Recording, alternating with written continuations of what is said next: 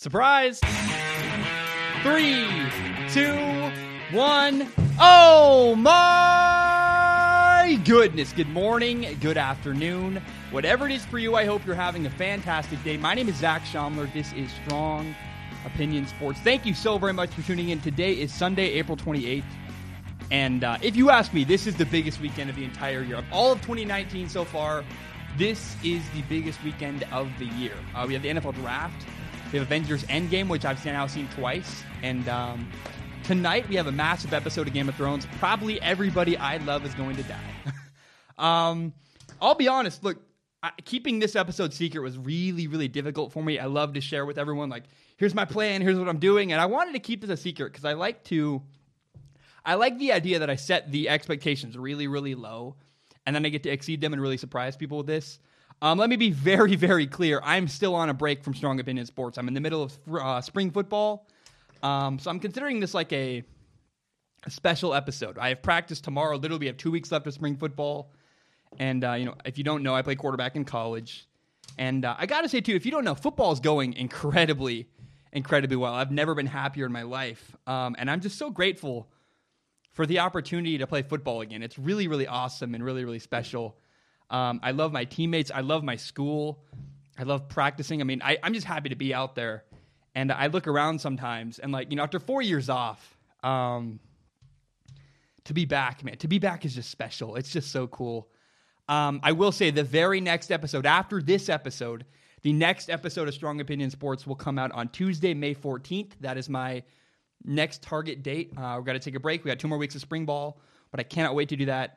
And real quick, I want to pat myself on the back. I really, before the NFL draft, leading up to the NFL draft, I said a lot of things. I made a lot of statements, a lot of predictions, and I work really, really hard. I do a ton of research and try to put a lot of thought into things I say. And as the NFL draft unfolded, I could not believe how many things went exactly like I said they would. It was kind of, I don't know, man. I kept track. So on March 13th, I said that Kyler Murray should go number 1 overall. I said he's the best quarterback in the draft. And I was one of the very first people in the world to say Kyler Murray was the best quarterback in the draft. I championed that. I'm very proud of that.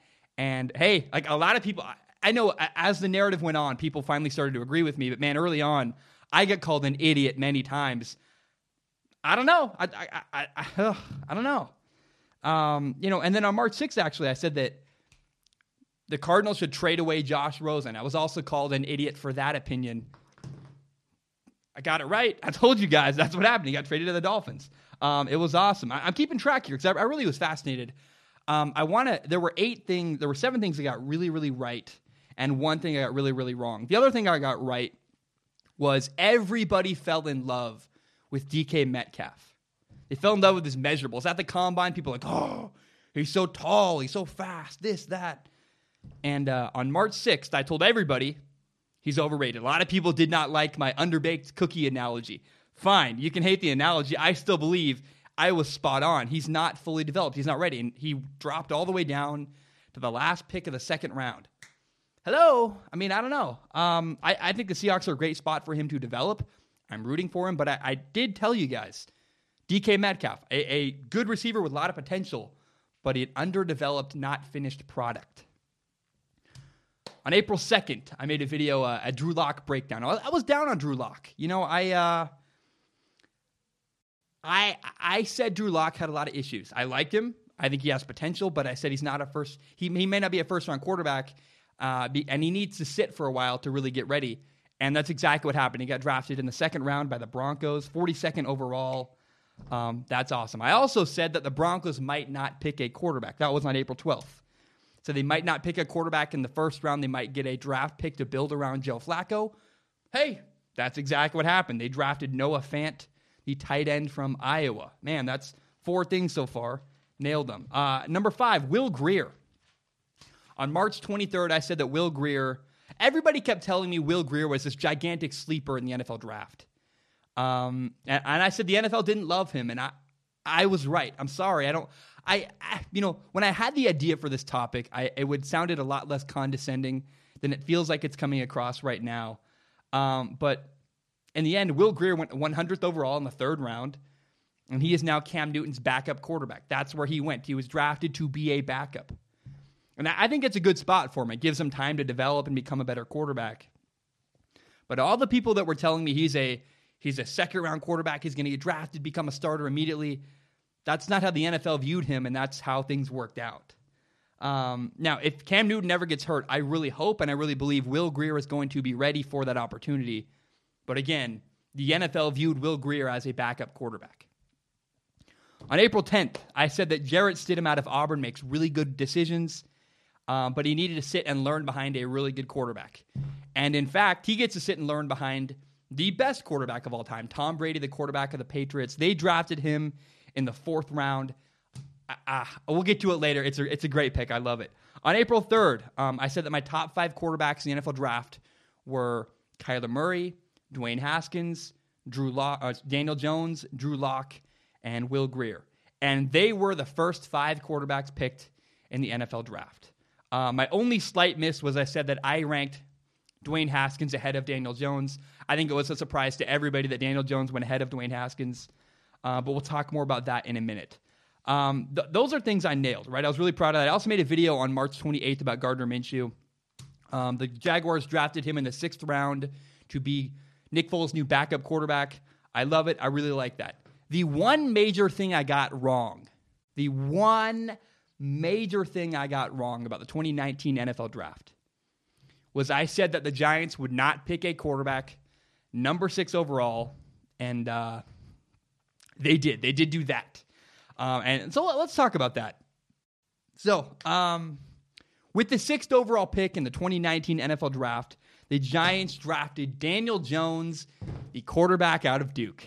And what follows has been like mass hysteria. It's been really, really fascinating. You know, the one thing I learned this weekend is that if I ever do local sports radio, my dream, I would have a blast doing local radio in New York. It'd be fun. I mean, that fan base is wild, angry, and awesome. I mean, they are just a really, really blast of a group.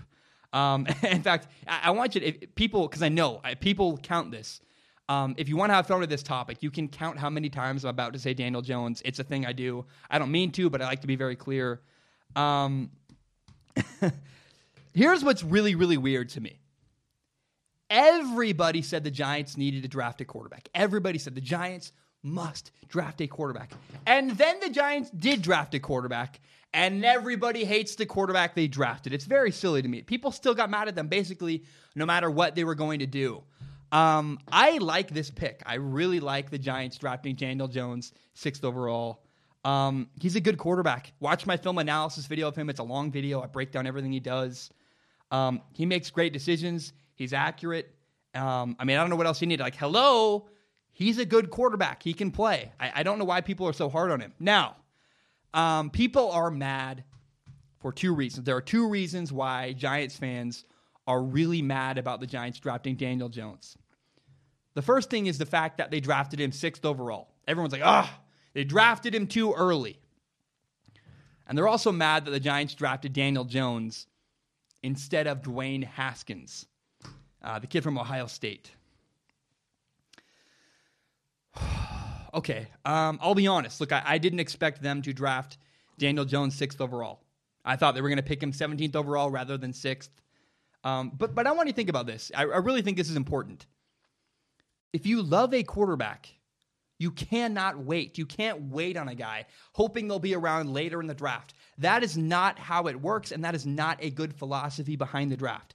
If you love a quarterback, you gotta pick him now. Think about it. Between the 6th overall pick and the 17th overall pick, Denver picked a quarterback. Denver had a draft pick. Miami had a draft pick. The Redskins had a draft pick. The Bengals had a draft pick. A bunch of quarterback-needy teams, or teams that were rumored to be drafting a quarterback. And by the way, all 4 of those teams did end up picking a quarterback. The only difference was Miami traded for Josh Rosen. The point is this. They were all rumored to maybe be drafting a quarterback, and you cannot risk another team taking away your franchise quarterback. You can't. I'm sorry. I mean, if you're willing to make that bet, good for you. I'm just not willing to. If I love a quarterback, I am going to pull the trigger. I'm going to draft him. I'm not going to wait. I'm not willing to take that risk. And a lot of people are very mad. Like, the difference between the 6th pick and the 17th pick for a franchise quarterback, pull the trigger if that's what you believe he is.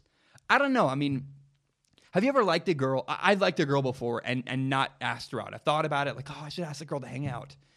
And you wait too long, and another guy asks her to hang out, and she starts dating another guy. And you missed out because you waited too long. You didn't pull the trigger. With a franchise quarterback with millions of dollars on the line, I am not taking that risk. Now, a lot of people are going to say, well, Daniel Jones is a bad quarterback. He's not worthy of the 6th pick. If he's worthy of the 17th pick, he's definitely worthy of the 6th pick. He's a franchise quarterback, in my opinion. I like the pick. And don't forget, human interaction matters. This is not Madden we're talking about. They picked a guy, I believe they might have been able to get him in the 17th overall. Like, I think it's very possible they could have got him there. But man, if you like a guy, if you believe in him, if you connect with him, pull the trigger. I know this is an unpopular opinion, but I respect the Giants drafting the guy that they believe in. I do. I mean, they clearly like Daniel Jones. They had good relationships with him in meetings. That's who they drafted, and I respect that. I know that's weird. I know, again, people hate that, but I respect what they did. Now, people are also saying the Giants could have had Dwayne Haskins. And it's so weird to me. We act like, people make a ranking. They rank Dwayne Haskins, the 2nd quarterback, Daniel Jones, the 3rd quarterback, and then people act like their opinion is an objective fact. And the truth is, people are just splitting hairs. There's no, clear, obvious answer here, not to me. I did a deep film analysis of both guys. I watched a lot of their film. I watched every play they played. And both Daniel Jones and Dwayne Haskins made really good decisions last year. But here's what's lost on people. Here's what's very important. Daniel Jones played on a horrific Duke roster. He had awful players all around him, and Daniel Jones still found a way to win football games. Now, at Ohio State, Dwayne Haskins had NFL players all around him. In fact, 9 Ohio State football players were drafted in the 2019 NFL Draft. 2 of them were Dwayne Haskins' wide receivers. 2 of them were some of his offensive linemen, and 1 was his running back.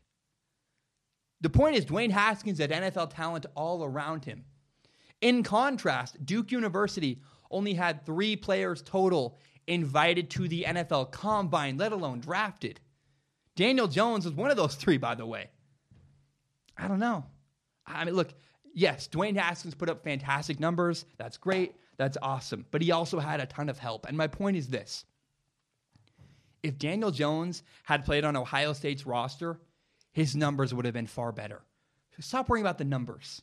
It's very interesting to me. Yes, of course. And by the way, if he'd played at Ohio State, yeah, he would have dominated. And again, by the way, if Dwayne Haskins had played for Duke, he would not have been the same quarterback and would not have had the same great numbers. Here's what really kills me, though. This is what's very bizarre to me. A lot of people keep saying, well, watch their highlights. When you watch their highlights, Dwayne Haskins has way more throws downfield. Yeah, and the reason why that's flawed is because in order for a highlight to count, it's got to be a completed pass. Watch the plays that Daniel Jones did not complete over and over and over again. Daniel Jones hit guys in stride, and they drop passes. It's awful. Daniel Jones' highlights are not an accurate representation of the way he plays quarterback. You got to watch all the film, the good plays and the bad plays. Touchdowns were dropped over and over again when you watch Daniel Jones' film. Yes, of course, Dwayne Haskins' highlights, again, are better. He had better players around him, and his receivers actually caught the dang ball when he threw the ball downfield.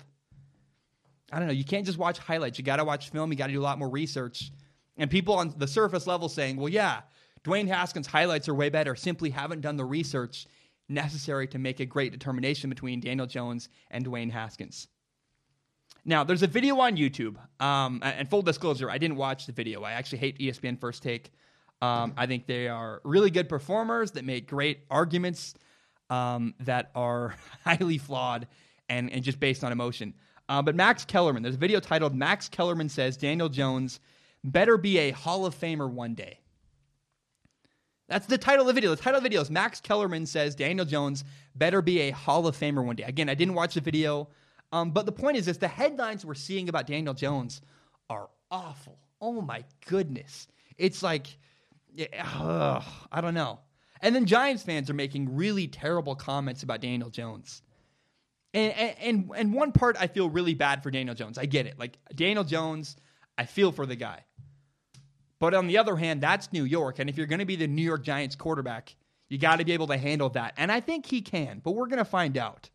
You know, what we're going to learn about Daniel Jones in the next couple of years is what is Daniel Jones made of. But I think the truth is, I mean, look, the NFL's a business. We're going to learn what he's made of. But I really think that if New York Giants fans want their 6th overall quarterback to succeed, the best thing you can do is support the guy. I know that's weird. I know, oh, God forbid we support the player. You can be mad at Dave Gettleman all you want, but he's the quarterback they drafted, and that's not going to change. So I think the best thing, if you want Daniel Jones to succeed and you're a Giants fan, I'm not, but I play quarterback in college. I understand the mindset. The best thing you could do is support the dang guy. Now, oddly enough, I really think, you know, my final thought is this.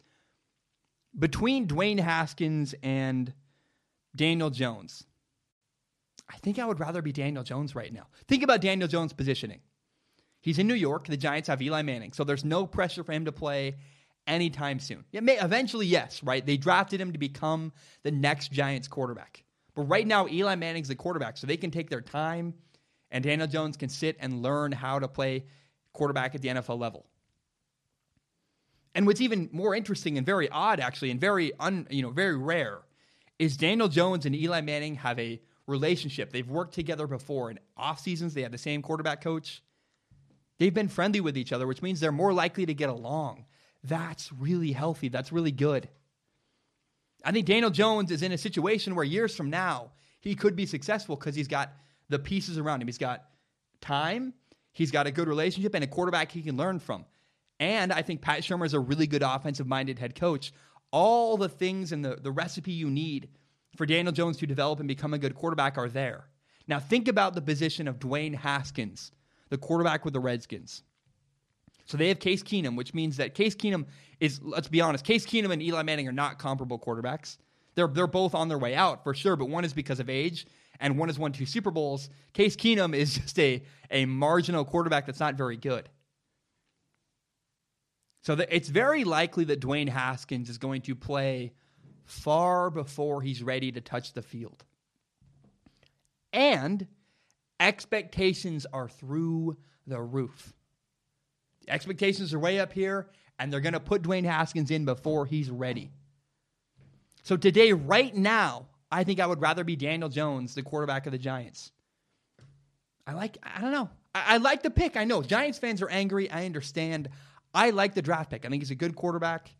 I don't know. I think they drafted their quarterback of the future. They also, they did a good job drafting in general. They drafted Dexter Lawrence in the first round. They drafted the defensive tackle from Clemson. Then they went back in the first round and drafted a corner from Georgia, DeAndre Baker. People are super mad at the Giants. And look, I'm not a Giants fan, but I think the Giants, especially in the first round, did a lot of really good stuff in the 2019 NFL draft. I like the pick. I like the Giants drafting Daniel Jones. I know that's horrible. It's infuriating. Say whatever you want. I watched every play the guy played last year. I think he's a good quarterback who makes good decisions, and he's being put in a position where 2 or 3 years from now, he can be the franchise quarterback, and he can eventually succeed. All right. It's just crazy, man, how angry people are about that. They're like, oh, it's the worst pick ever. Just relax, guys. It's not always some big, horrible tragedy. I know that's how New York works. I actually kind of am fond of the way people in New York overreact to everything. But Jesus, man, he's a good quarterback. They were going to pick him 17th. What's wrong with 6th? I like the pick. I really think it was a good pick. I think people are very much overreacting to the Daniel Jones move. Now, the Arizona Cardinals drafted quarterback Kyler Murray, number 1 overall. And what that meant is that the Cardinals quarterback from last season, Josh Rosen, is now out of a job, right? He was out of a job. He was not going to be the Cardinals quarterback next year. And he got traded to Miami. Josh Rosen got traded away to Miami. So right now, I want you to put yourself into Josh Rosen's position. If you were Josh Rosen, how would you feel? These are the things that happened to Josh Rosen in the last year and a half. So last year in the NFL draft, Baker Mayfield, Sam Darnold, and Josh Allen were all drafted ahead of him, which means that quarterback-needy teams did not take Josh Rosen. Quarterback-needy teams said, we don't want you. The Jets didn't want him. The Bills didn't want him. The Giants didn't want him. The Browns didn't want him. And the Denver Broncos had a chance to get him, and they didn't draft him. So then he ended up with the Arizona Cardinals, where he had one of the worst offensive lines in all of football. He had an offensive coordinator who was fired after week 7. And despite all of that, despite being put in a really bad situation with a bad offensive line, with bad offensive coaching, he still gave it his all every single week and did the very best he could. If you're Josh Rosen, you go, dude, I fought tooth and nail, did the best I could. And despite that bad situation, in the end, Josh Rosen had statistics that were comparable to Sam Darnold and Josh Allen. Josh Allen, the Bills quarterback. We'll talk about stats in a minute. So Sam Darnold had a 57% completion percentage, 2,865 yards, 17 touchdowns, 15 interceptions. That's where Sam Darnold was. Sam Darnold is the best of the three. Next, you have Josh Rosen. Josh Rosen had a 55% completion percentage, 2,278 yards, 11 touchdowns, and 14 interceptions. And then below him was Josh Allen, who had a 52% completion percentage, 2,074 yards, 10 touchdowns, and 12 interceptions. My point is this. For some reason, the narrative has gone really, really far away saying Josh Rosen is some kind of bust of a quarterback. His numbers are basically identical. Or if not identical, they're very, very similar to Sam Darnold and Josh Allen. Yet for whatever reason, Sam Darnold and Josh Allen are considered successes, and Josh Rosen is being considered a failure. If I'm Josh Rosen right now, I go, look at my body of work. Look at the stats I put up. Look at what I was given to work with. I would be really, really frustrated. Not to mention, then his head coach got fired. Then Josh Rosen had Steve Wilks, the head coach of the Cardinals, got fired. And that was, I'm sure, weird at first, but then, so you have a bad offensive line, you had a bunch of teams passed on you, you had your offensive coordinator fired, then you had your head coach fired, but then like a shining light from the heavens comes down, and you find out, oh my goodness, my new head coach is going to be Cliff Kingsbury. If I'm Josh Rosen at that point, I go, yes, I'm so excited because Cliff Kingsbury is a great offensive mind, and he's really exactly what you need. If you're Josh Rosen, you go, yes, I'm so excited. I've never had this good of an offensive coach before. I cannot wait to work with him. And then he says, guess what? I'm Cliff Kingsbury. Josh, I don't want to work with you. I'm good. And that would hurt, man. Despite the fact you were the 10th overall pick. Despite the fact that your stats are fine. Despite the fact that you fought tooth and nail. They don't want you. I mean, that would be really, really brutal. So Josh Rosen was traded away to the Miami Dolphins. And for the record, I think that the Cardinals did the right thing. I would have committed to Kyler Murray. I think Kyler Murray is a special talent. If he's available, you got to pick him. So I really, again, there can be a world that happens where the Cardinals did the right thing moving on from Josh Rosen, and we can still have empathy for Josh Rosen and think he's not a terrible quarterback. I don't think he is a terrible quarterback. In fact, I can imagine if I'm Josh Rosen right now, oh, dude, it would hurt. It'd be like, oh, it's like a breakup. I'd be pissed off. And yet that's not the message that Josh Rosen has put out to the media and put out to the world. Josh Rosen put a video on Instagram. It's really, really good. I recommend you watch it. Pause the podcast. Go find it. It's really a fantastic. Or look, watch it later. You don't need to watch it right now. But it's one of the most classy things I've ever seen an athlete do. I really, really, he's my age. I applaud him. That's really mature, I think, to do. He thanked Arizona. He wished Kyler Murray good luck next year, and then said he was excited for a next chapter of his life in Miami. I thought that was really, really cool. I love it. And also, here's some insider baseball on recording a message like that. Look, I talk for a living. It's what I do. Making a video like that is not easy. Making a video where you're delivering a genuine message takes a lot of effort. It's really hard to do that. And so many athletes, you see this all over the world. They read scripts on Twitter or on Instagram, whatever. You see athletes like reading a script, and it's very boring, and it's not interesting, and there's no inflection, and it goes on too long. I've seen Dak Prescott do it. I've seen all kinds of... In fact, I think a great example is Daniel Jones' family actually was reading him a letter. It's like people that don't read scripts often are bad at reading scripts. And Josh Rosen, I think, must have memorized this because he was flawless. And he delivered a really concise, heartfelt, genuine message. And I was really just in awe and very much, I wanted to applaud Josh Rosen for what he did. And that's not the only thing that Josh Rosen did this weekend. He also played in the Larry Fitzgerald softball charity game, which is really cool, just a classy move. To do that before leaving, I mean, how cool is that? And I just all around have loved the way that Josh Rosen handled this whole situation. Like it's like a breakup with a girl, and he took it like a champ, handled it in an entirely professional way. And I just gained personally a lot of respect for Josh Rosen. I really, really admire and respect how he's handled this entire situation. Now, I really believe the Dolphins are getting a very, very solid quarterback. In fact, I think he's going to eventually be their franchise quarterback. He's going to develop into a really great quarterback. I did an entire giant film breakdown of him. It's actually how my channel blew up. And he made a lot of rookie mistakes last year, but he was also, let's be honest, he was a rookie quarterback. It's okay. If you're a rookie quarterback, you're granted a couple rookie mistakes, and he was learning. And all of the mistakes that Josh Rosen made last year were very much fixable mistakes. Get him better coaching, get him better. Really, that's the point, is coaching. If you coach him up, he's going to be a better quarterback. So I really believe if you're a Dolphins fan, you should be thrilled right now. I mean, the fact that somehow, I think about this right now, the two best quarterbacks available in the 2019 NFL Draft, in my opinion, were Kyler Murray and Josh Rosen. I would rather have Josh Rosen than Dwayne Haskins or Drew Lock or Daniel Jones. I think Josh Rosen it's Kyler Murray, Josh Rosen, then everybody else. And the price that the Miami Dolphins got Josh Rosen for is unbelievable. They traded for Josh Rosen and gave up a second-round pick and a 2020 fifth-round pick.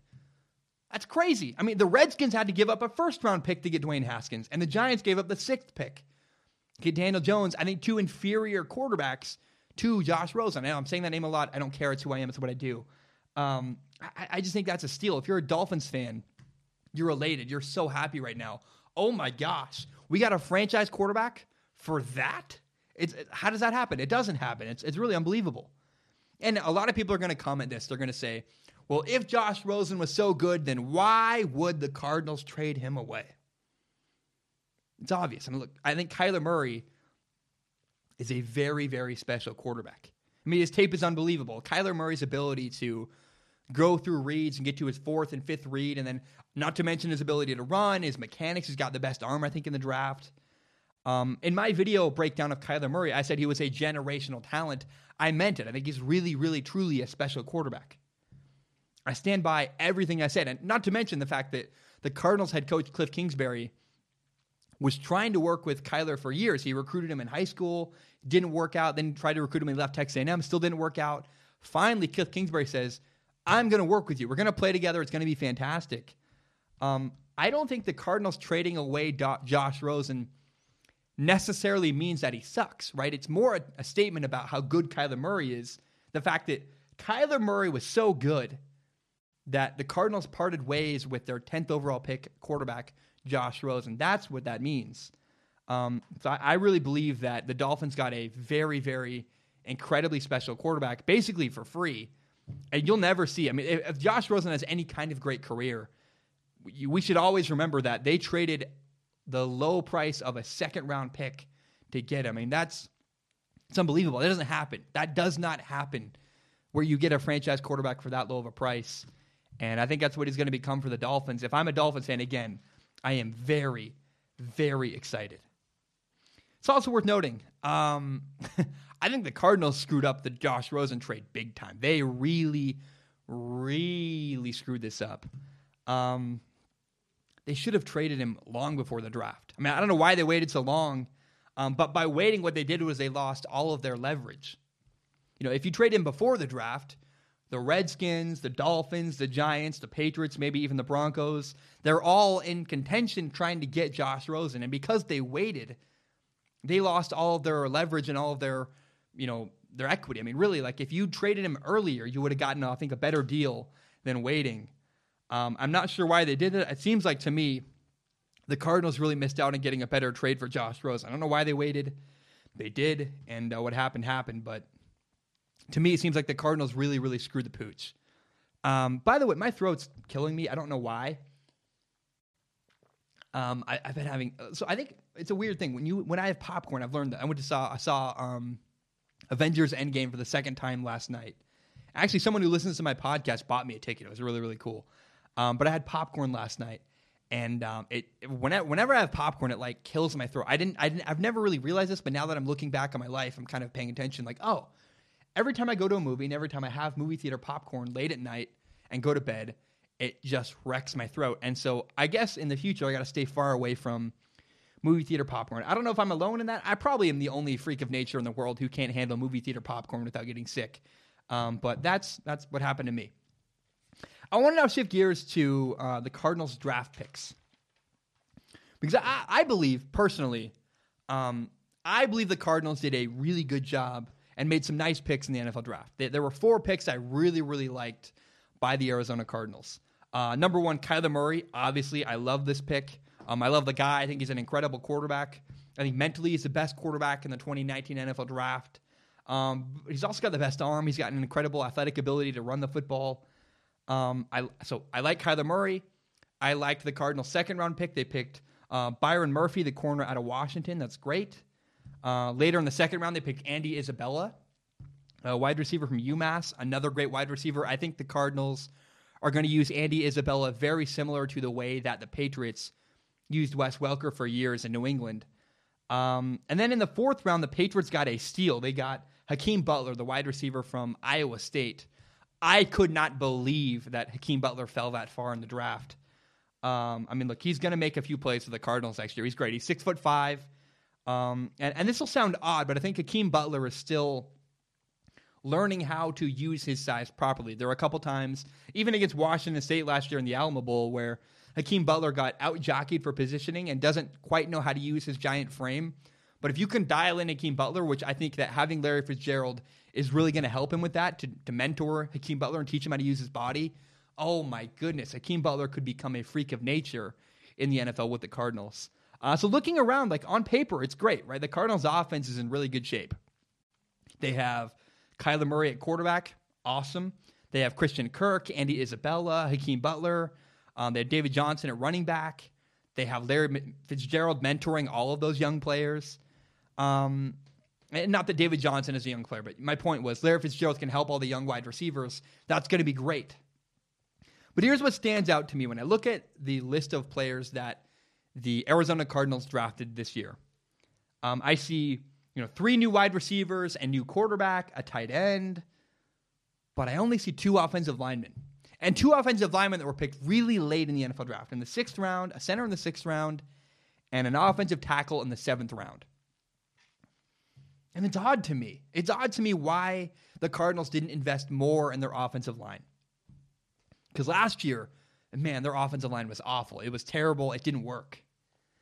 And I'm going to try giving the Cardinals the benefit of the doubt. Maybe, and just maybe, the Cardinals decided that talent wasn't the issue. Maybe what we got to do is get a new coach in, get our offensive line better coaching. That's going to really help our offensive line. So maybe that's the philosophy is they go, we think coaching's the issue here. We have a better coach. Our offensive line will play better now that we have a better coach. Or maybe the thought is this. Maybe that the new scheme Cliff Kingsbury is bringing in is just going to get the ball out of Kyler Murray's hands so quickly. He's going to throw so many short passes that doesn't really matter how big their offensive line is or how good their offensive line is. Cliff Kingsbury's air raid system, it is worth noting. I mean, his air raid system does not require a massive offensive line the same way a system like Alabama's would or Georgia would. They're not running the power I. They're not running the ball heavily. I think they're going to throw the ball a lot and get the ball out of his hands quickly. So it's possible maybe that the thought is we're going to focus on getting wide receivers and getting places for Kyler Murray to distribute the ball, and we'll deal with the offensive line later. But you got to pay attention to the fact that the Cardinals' offensive line did not improve at all in the 2019 NFL draft. It didn't. Like a 6th-round center, a 7th-round tackle, that's not going to get the job done. I don't even know their names. I've never heard of them. I don't care. And traditionally, like, and no matter what Cliff Kingsbury does, traditionally, what I know is that having a good offensive line is just a little bit important. So, like, maybe things are different. Maybe Cliff Kingsbury's offense is just different schematically, and I don't know. I mean, look, he's not a traditional football coach at all. But a storyline for sure, if you're a Cardinals fan, the storyline you have to pay attention to is the fact that the Cardinals' offensive line did not improve in the draft at all. And is that going to be a problem moving forward? I don't know. We'll find out. We'll find out if maybe they get the ball out really quickly, maybe they're going to coach them up and get better coaching, or maybe it's going to hinder them forever and their offensive line is going to be really terrible again next year. I don't know, but that's a storyline I cannot wait to find out is the fact that they didn't invest in their offensive line and draft better to suit that. Is it going to come back to bite them later? I don't know, but that's a storyline I want to follow and find out with the Arizona Cardinals next year in the 2019 NFL season. Okay, I'm gonna drink some water. We're can't even talk. What's wrong with me? We're gonna talk about the 11 quarterbacks who were taken in the 2019 NFL Draft. Then we will talk about the Jets, how they changed their roster. We'll talk about the Packers' first-round pick, and then we'll talk about the way the NFL Draft in general has changed over the years before taking a break. And then later down the road, we'll do the biggest stories of April 2019 because I missed a lot of stories. I've been on break, and I got a lot to talk about. Let me drink some water. And then we'll jump into those 11 quarterbacks taken in the 2019 NFL Draft.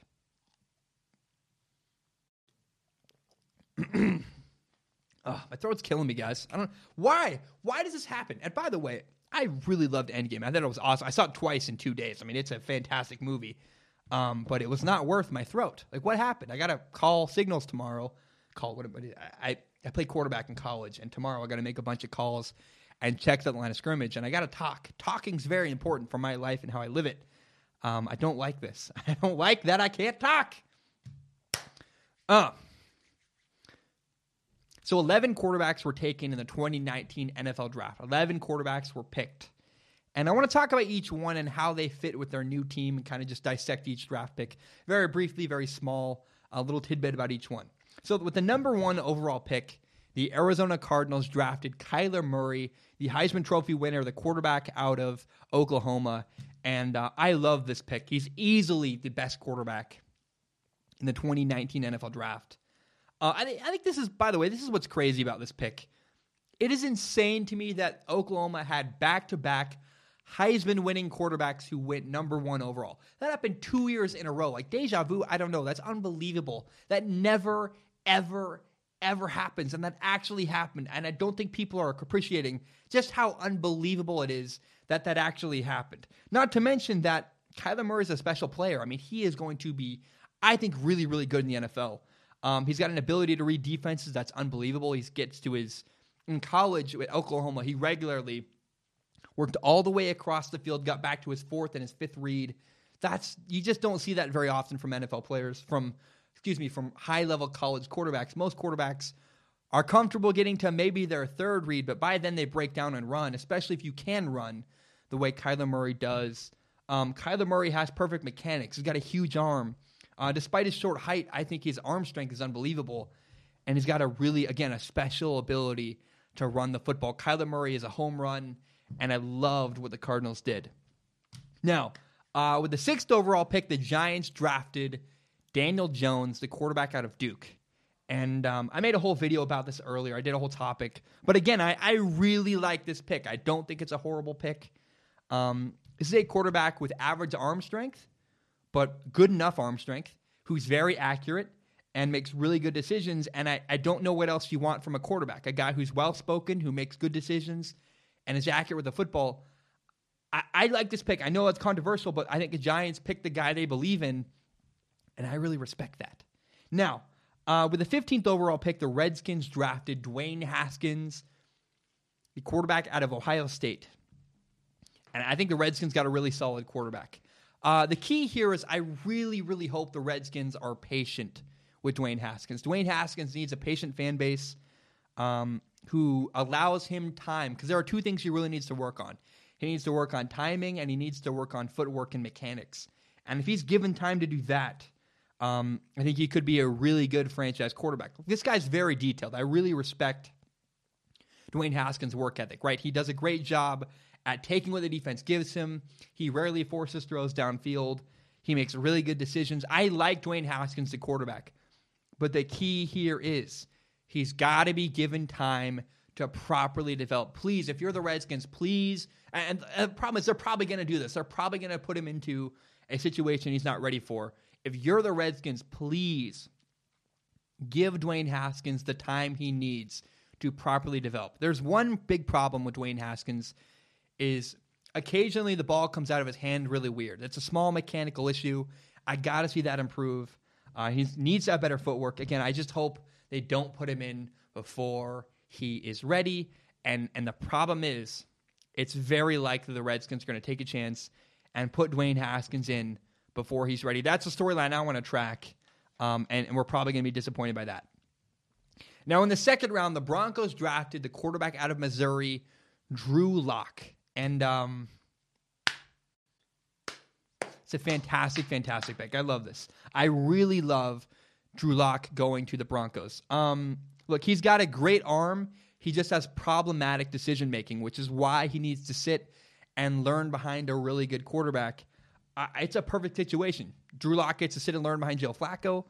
Not to mention that the Broncos have a really good offensive coordinator, Rich Scangarello, who worked with Kyle Shanahan, the quarterback and the head coach of the 49ers. I think Denver is a perfect fit for Drew Lock. He gets to sit, he gets to learn, he gets a good coach, and there's no pressure for him to play immediately. But he's also a great fit for Denver, right? It goes both ways. Drew Lock really works well in the climate of Denver, where there's cold weather, there's heavy wind, there's bad weather, and he's a huge guy with an even bigger arm, and his ability to shred the ball downfield into tight windows and cut through the wind and cut through storms. It's a perfect fit. That's a guy, if I think of my prototypical Denver quarterback, I think of a guy who literally is exactly like, has all the skill sets that Drew Lock has. And so I love it. Maybe he's the next Jay Cutler. A lot of people are saying that. I hope he's got a better attitude than Jay Cutler. I think he does. And I think really, if you take away the weird attitude problems of Jay Cutler, I don't know why. This was not in my plans to make this comparison, but I just physically they are very, very similar. And I think Drew Lock is a better and more positive guy than Jay Cutler was. And I think that Drew Lock is a home run in the second round to Denver. That's a great pick, and he's going to be given time to develop. And I really, really like what the Denver Broncos did by drafting Drew Lock. Now, in the third round, the Panthers drafted Will Grier to be Cam Newton's new backup quarterback. And in some ways, I called this. I said, look, the NFL doesn't love Will Grier. He's a backup quarterback, and that's what he was picked to be. But I think this is a really underrated pick because if you look at Cam Newton's trajectory of his career, Cam Newton, one, gets hit a lot, and he gets hurt often. And the way that Cam Newton plays football, the style of football he plays, running around, taking big shots, I think Will Grier is not only going to be a good backup, but if Cam Newton's career is ever cut short because of an injury or because of his body just wears down very slowly over the next couple of years, I think that Will Grier is not only a good quarterback who makes good decisions, he'll be ready. If at some point it's clear the Panthers are going to need to move on from Cam Newton, Will Grier, I believe, will be ready to step into that role. I like what he is. I think he's a guy that needs 3 years to develop, but if you give him 3 years and let him learn your system, he might become a really good, even an NFL starting quarterback. And so that's what I want to watch is when inevitably it'll happen. At some point, Cam Newton's going to get hurt. How prepared will Will Grier be to take advantage of that opportunity? My guess is he's going to be well prepared and going to shred it when he gets the opportunity. Now, the second pick of the fourth round, the Bengals drafted Ryan Finley, the quarterback out of NC State. And I don't love this pick. I don't think he fits really well. This isn't even what my notes say. I don't think he fits really well in Cincinnati in cold weather. Like the two big problems with Ryan Finley was he occasionally makes really bad decisions and he doesn't have a really strong arm. When I hear those two things, actually what I think of is Andy Dalton. Like Ryan Finley is a smaller is a younger version of Andy Dalton. And I don't know that he's going to ever become the starting quarterback in Cincinnati. A lot of people are like, he's the next, maybe he's going to prepare and develop, and 4 years from now, he'll be the starting quarterback for the Bengals. I don't think that's what he is. I think the Bengals just wanted to lock down and get a really good, solid backup. I could be wrong, right? I'm wrong about a lot of stuff, but I don't think Ryan Finley is the next great quarterback in Cincinnati. And I don't think he's the next successor to Andy Dalton. I think he's a really good backup who will do a good job being prepared behind Andy Dalton. He might even play well if he gets a chance, but I don't think he's a franchise quarterback. I think he's too limited with an arm strength problem, and he's got to learn how to make better decisions with the football. Later in the fourth round, the Patriots drafted Jarrett Stidham, the quarterback out of Auburn. And the question everybody's going to ask is Jarrett Stidham the next Tom Brady? And I want you to think about that for a minute. There's not a next Tom Brady. That's literally my feeds on social media are blowing up with, is Jarrett Stidham the next Tom Brady? No, there's not a next Tom Brady. Stop saying that. Here's what Jarrett Stidham could be, though. Jarrett Stidham could very well be the next franchise quarterback for the New England Patriots. When inevitably Tom Brady gets old and moves on, it's possible Jarrett Stidham is the next guy. I like him. He makes really good decisions. And that's the baseline need, right? Jarrett Stidham did a really good job in college putting the ball in the right spot. Now, the thing that Jarrett Stidham needs to work on, the reason why Jarrett Stidham was not a first-round pick and instead was a fourth-round pick, is because he rarely fit the ball into tight windows when he was asked to. But I think of all the quarterbacks, and his junior year, by the way, was far better than his senior year. But I try to judge guys on what their most recent work is, and many times his senior year he had or his junior, his last, whatever the most recent year was for Jarrett Stidham, he had opportunities to fit the ball into tight windows and didn't deliver on those opportunities. But I think, man, this is a truly great pick because Jarrett Stidham has potential. There's a really good foundation there. If I'm the Patriots, I would much rather have Jarrett Stidham than Ryan Finley, the quarterback out of NC State. I think Jarrett Stidham is a really good pick by the Patriots, a very savvy pick, and a guy who could potentially develop the same way Jimmy Garoppolo did for the Patriots and become a franchise quarterback eventually. I like the Jarrett Stidham pick. I think they did a great job, and he might be the next guy. Like when they picked, what's that guy out of LSU? They picked Danny Etling last year, and everyone's like, Danny Etling is the next Tom Brady.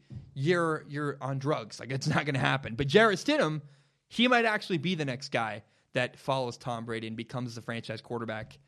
So I like the pick of Jarrett Stidham by the Patriots. Now, in the fifth round, the Chargers drafted Easton Stick, the quarterback out of North Dakota State. I need to do a film analysis of this guy. I have no idea. I haven't watched his film. I don't want to say too much on him because I don't know.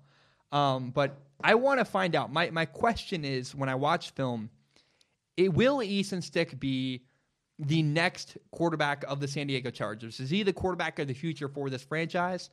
Or is he just a really good pick and a solid backup quarterback? I want to find that out eventually when I do a film analysis for Easton Stick. Another quarterback I haven't done a film analysis for was Clayton Thorson. He was actually the very next pick after Easton Stick. The Eagles drafted Clayton Thorson, the quarterback out of Northwestern.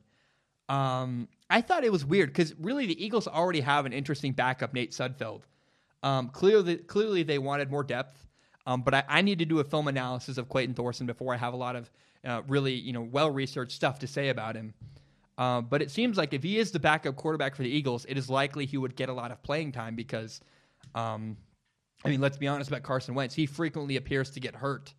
And so that's what I want to watch and kind of follow up on is, will Carson Wentz get hurt? And what kind of backup is Clayton Thorson for Carson Wentz? That's what I'm excited to see when I do my film analysis of him. There were 3 quarterbacks in total drafted in the NFL draft that I have not done film analyses for. I didn't do one for Easton Stick yet. I didn't do one for Clayton Thorson yet. And I have not yet done one for Trace McSorley, the quarterback out of Penn State. I will do all 3 of them very soon. And then at that point, I can give you more detailed information about what I think of this guy and what's going to happen. But I'm excited to do that because I really want to dive in and go, what kind of guys are these? And really, I'm more interested actually in Trace McSorley and Easton Stick.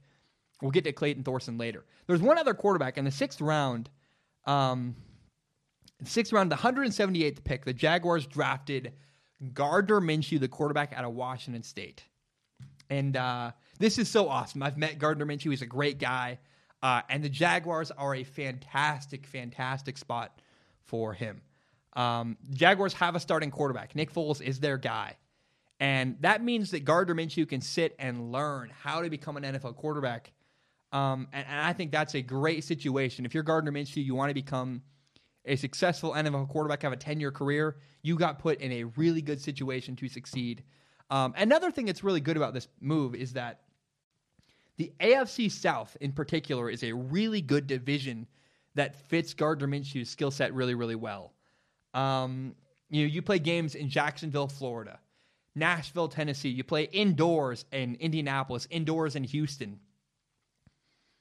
Gardner Minshew has a limited ability to throw the ball downfield. He's just got limited arm strength. I love the guy. Great guy, really accurate, doesn't have a lot of velocity driving the ball downfield. I would not want Gardner Minshew in New York or in Pittsburgh or in Denver. Like a blizzard in Denver, count me out. I don't want Gardner Minshew to be my quarterback. In fact, I watched him play in a blizzard in the Apple Cup last year. It didn't work out very well. But because of the AFC South, Gardner Minshew, if he ever becomes the Jaguars quarterback, is going to play mostly indoors in warmer weather, and that's a really, really good fit for Gardner Minshew. Another thing to mention, by the way, is I've said this many times in this topic, he's a fantastic, fantastic human. And the Jaguars locker room very much improved when they added him and they drafted him. I really like what the Jaguars did. It's a good pick and a good fit for Gardner Minshew. The last quarterback drafted in the 2019 NFL Draft, in the 6th round, the Ravens drafted Trace McSorley, the quarterback out of Penn State. I did not think he was going to get drafted. I was very surprised by this, although it makes sense. They wanted his rights, and maybe that's more the 7th round. But the point is this. He's more of a running quarterback. I didn't think he was going to get drafted. I didn't even bother doing a film analysis of him because I really thought Trace McSorley was going to be an XFL quarterback. And it makes sense, though. The Ravens have a system where the Ravens ask quarterbacks to do more with their legs than any other team in the NFL by far. And to have a good, scrappy backup for Lamar Jackson, a guy who can run, who can throw a little bit, Trace McSorley does really fit well into the Ravens system. And it makes sense. I really like it. I want to do a film analysis of him because I don't know how good he is as a passer. As a runner and as a guy who can throw a little bit and run a lot, he's a really good fit for the Baltimore Ravens offense. Now, there are 3 other quarterbacks who were signed that I think are notable. Tyree Jackson went undrafted. He signed with the Buffalo Bills. He's a quarterback actually out of University of Buffalo. Arizona State quarterback Manny Wilkins, guy I've met. Great guy, works really hard. He's great in the film room. He's really a positive influence on your locker room. He signed with the Green Bay Packers. I think he could make the roster. I think Manny Wilkins is an underrated quarterback, underappreciated quarterback, who I think does a lot of good stuff if he ever gets picked up and makes the team in Green Bay.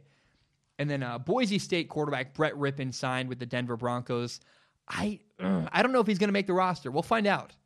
But maybe he does. Maybe he might be holding a clipboard for a couple of years. I think that's a weird move for him to sign there. He must not have had other offers. I don't know. But I don't think Brett Rippon's ever going to see the field in Denver. Sadly, I don't know. I'm not even going to do an NFL. I'm not even going to do a draft analysis of Brett Rippon. I don't really want to. I've met the guy. I don't want to get into it. I don't want to do that. So those were all 11 quarterbacks who were drafted went, and 3 more additional quarterbacks who signed contracts in the NFL. Guys, those are the 11 quarterbacks. Thank you so much. That is my analysis. Now, I want to now shift gears to the New York Jets. We still have a lot. We're an hour something in, hour 5 into recording this, and I still have a lot of stuff I want to talk about. I look at the New York Jets. And I see a team that has just dramatically improved very, very quickly. So last year in the NFL draft, they drafted their quarterback. They drafted Sam Darnold, the quarterback out of USC. And I really like Sam. I've met Sam Darnold. I think he's a great guy. I really believe in him. But it's not just the quarterback, right? If you look at what the Jets added this offseason, they really dramatically improved their roster. The first thing they added was they got a new head coach.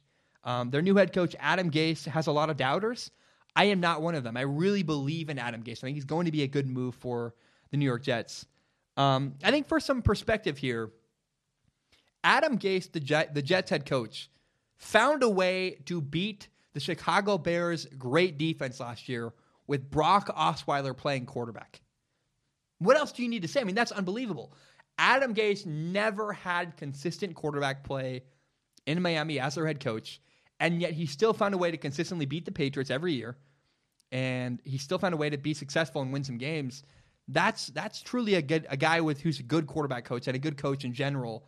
And now that he has a really solidified quarterback, Sam Darnold, I think that Adam Gase is going to eventually be successful and lead the Jets to the playoffs. I do. I know that's maybe out there. I really believe in the Jets and what they're doing. They also added a lot of really good players this offseason. The number one player I think is most interesting is that the Jets got an incredible player, Quinnen Williams, in the 2019 NFL Draft. They drafted him 3rd overall. And, many people said this was it third overall? I think it's 3rd overall. I might be way off. I think that's right, though. I should just cut that out. I have no idea. But they drafted Quinnen Williams. And many people have said that Quinnen Williams is the best player in the 2019 NFL Draft.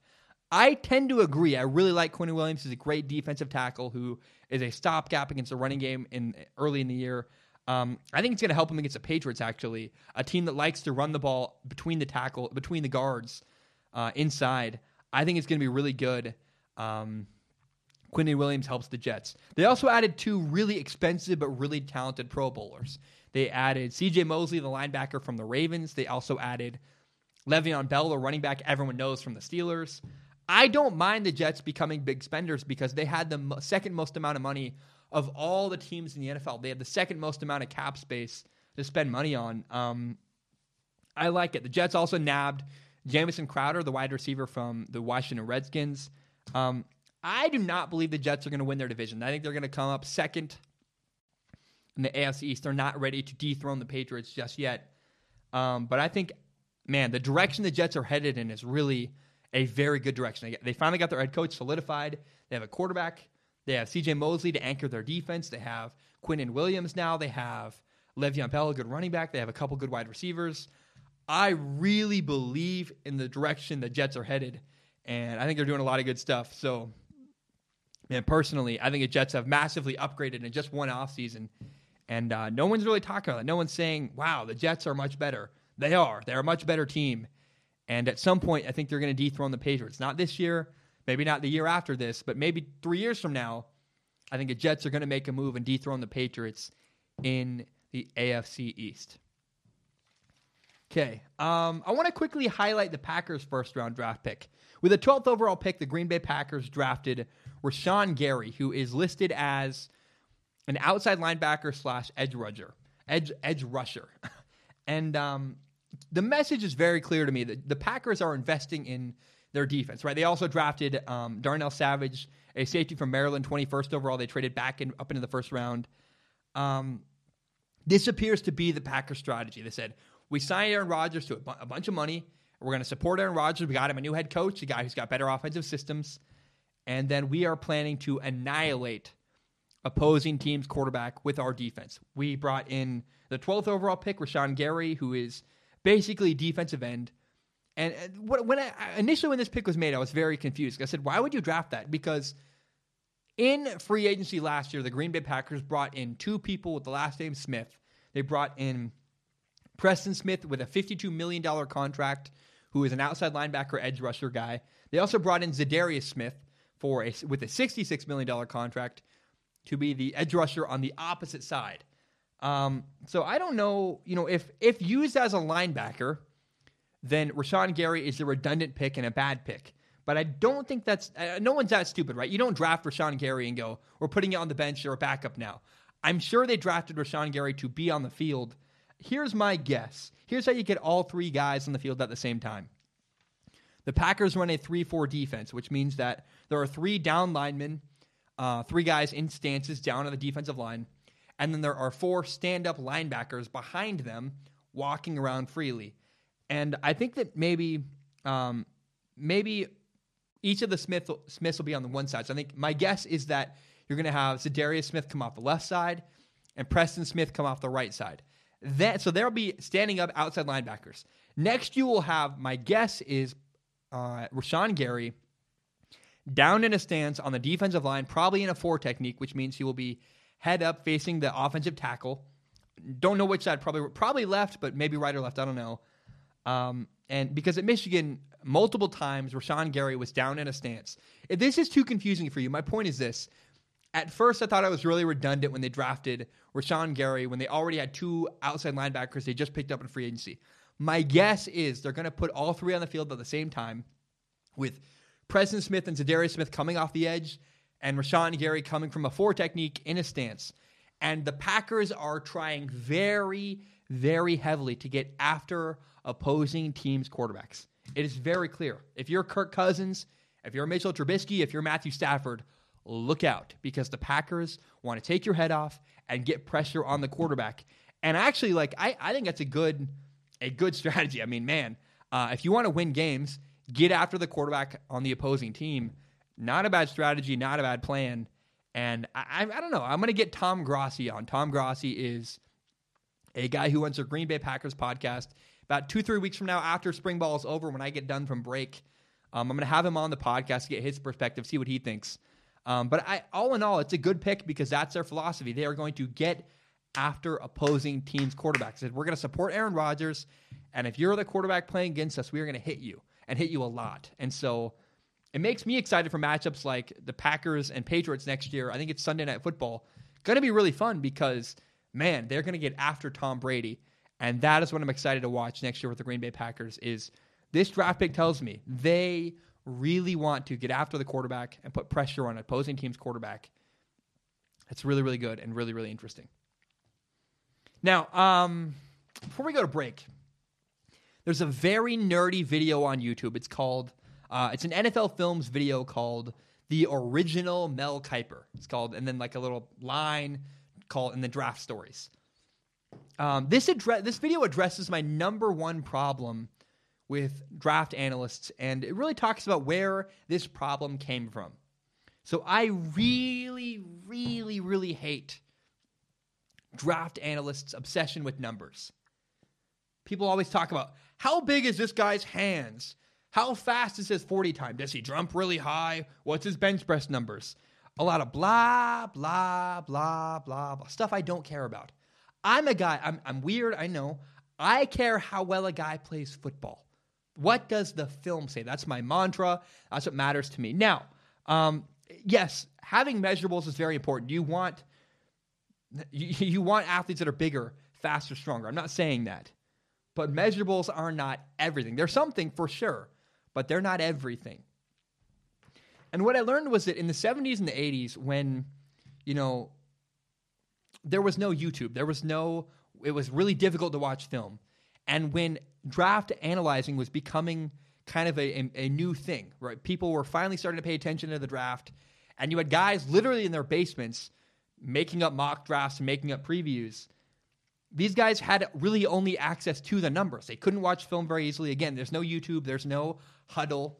And so what that meant was that draft previews in the 70s and 80s heavily relied on statistics, heavily relied on how many sacks a guy had, heavily relied on a guy's 40-yard dash time, how big his hands were, how tall he was, all of the measurables. And if you based, these metrics, for example, here's a great example of this, is that based on these metrics, DK Metcalf would have been a top 10 NFL draft pick. DK Metcalf, the wide receiver out of Ole Miss, had really good measurables. But then you watch his film and you went, he's not that great of a football player. And the good news is the world has changed, and not entirely, but slowly but surely the world is changing and becoming a more well thought out draft strategy and draft plan. People are watching more film. I mean, look, if people went off the same philosophies they had in the 70s and 80s, then again, DK Metcalf would have been a top 10 pick. He wasn't. That's a really good sign. If you're an NFL fan and a fan of weird, nerdy draft stuff like I am, you celebrate. You go, yes, good. People are paying more attention to how players play rather than how players look. And I really think it's important. We have access now more than ever to things like film. We can base our opinions on how players play rather than how players look and all their measurables. And I just think it's really important, rather than saying, this guy's really good because he's tall, we can say, well, we like the good plays from this player, but the bad plays are what we really like because the bad plays are very few and very limited. And we can be more precise. Measurables are important. Yes, again, you want bigger, faster, stronger athletes. But my point of this whole topic is that very slowly, we're weeding out the big problem of draft analyzation where it's no longer just reliant on the numbers, right? Kyler Murray, a 5'10 quarterback, was picked number 1 overall. And DK Metcalf, a guy with really fantastic measurables, was the last pick of the second round. Slowly but surely, people are becoming more adept and more understanding of what makes a good football player. And that's really, really cool. As a draft nerd like me, that's very, very exciting because film is what matters. Stop telling me about measurables. I want to know what the film says. And very slowly but surely, draft coverage is trending in that direction. And that makes me very, very excited as a football fan. Okay, I'm going to take a short break. When I return, we're going to talk about the biggest stories from April. I missed a bunch because I've been doing spring football practice. We're going to talk about, I think there's, I don't know, there's 1, 2, 3, 4, 5, 6, 7. So the 7 biggest stories of April 2019. We'll talk about that next. But before we go to break, I want to say this. And I do this topic every single episode for my brother, who really, in 2016, my younger brother committed suicide. He took his life. And he never told anybody he was having a hard time. And so I want to be very, very clear. If you are struggling, if you're having a hard time, please go get help. Go talk to somebody. Do not keep your struggles, do not keep your problems a secret. One day I just found my brother in his room, dead on the floor. And that's awful, and that's really sad. So again, I just encourage you, if you're having a hard time, talk to somebody about it. Reach out to your friends. Reach out to a professional. Go get help. The suicide hotline is 1-800-273-8255. Personally, if you need the suicide hotline, do it. Make a phone call. But if you can, talk to somebody in your life. My best friends in the world are like my family. And if I'm having a hard time, I call Jared Oman. I call Nathan Hawthorne, who's been on this podcast before, my best friend. I call Elijah Bush. I call my best friends in the world. If you have no friends, suicide hotline's great. Or go talk to a professional. But please, if you're struggling, go get help. Do not keep your struggles a secret. My brother did. My brother's no longer here. And I really hope that we can slowly but surely make progress and slow down suicide rates in America and around the globe because it's an issue I really care about and I'm really passionate about. And I just want to reaffirm the message. If you are struggling, please go get help. Okay, last thing before I take a break. I want to give a big shout out to a friend of mine and a guy I consider a colleague, Tom Grossi. Tom Grossi runs the Packers podcast on YouTube, and he does an unbelievable job. I love Tom Grossi. He's really fantastic. He puts his heart and his soul out and really has the last month, like 6 weeks in a row, I think he's made 5 videos a week. It's just unbelievable. And it's really, as a fellow broadcaster, it's really inspiring to watch. It's just amazing what he does. And so I just want to say, man, Tom Grossi, you've done fantastic. I know you got 1 more week left. Please, very soon, go take a break. Get some sleep, dude. You've been watching. I don't know what you've been doing every night, but you have not been sleeping enough because you don't realize Tom Grossi has a day job and also does his podcast. It's unbelievable to me. I just want to say, man, if Tom Grossi, please go take Jane out, go on a nice date. And man, at some point, please get a break. Tom Grossi, I just respect what you do, and I'm very, very glad to call you a friend and an ally. And I'm just such a fan of what you do, man. I just want to tip my cap because you have done a fantastic job covering the NFL draft. Guys, my name is Zach Schaumler. I'm going to take a short break. When I return, again, we'll talk about the 7 biggest stories from April 2019.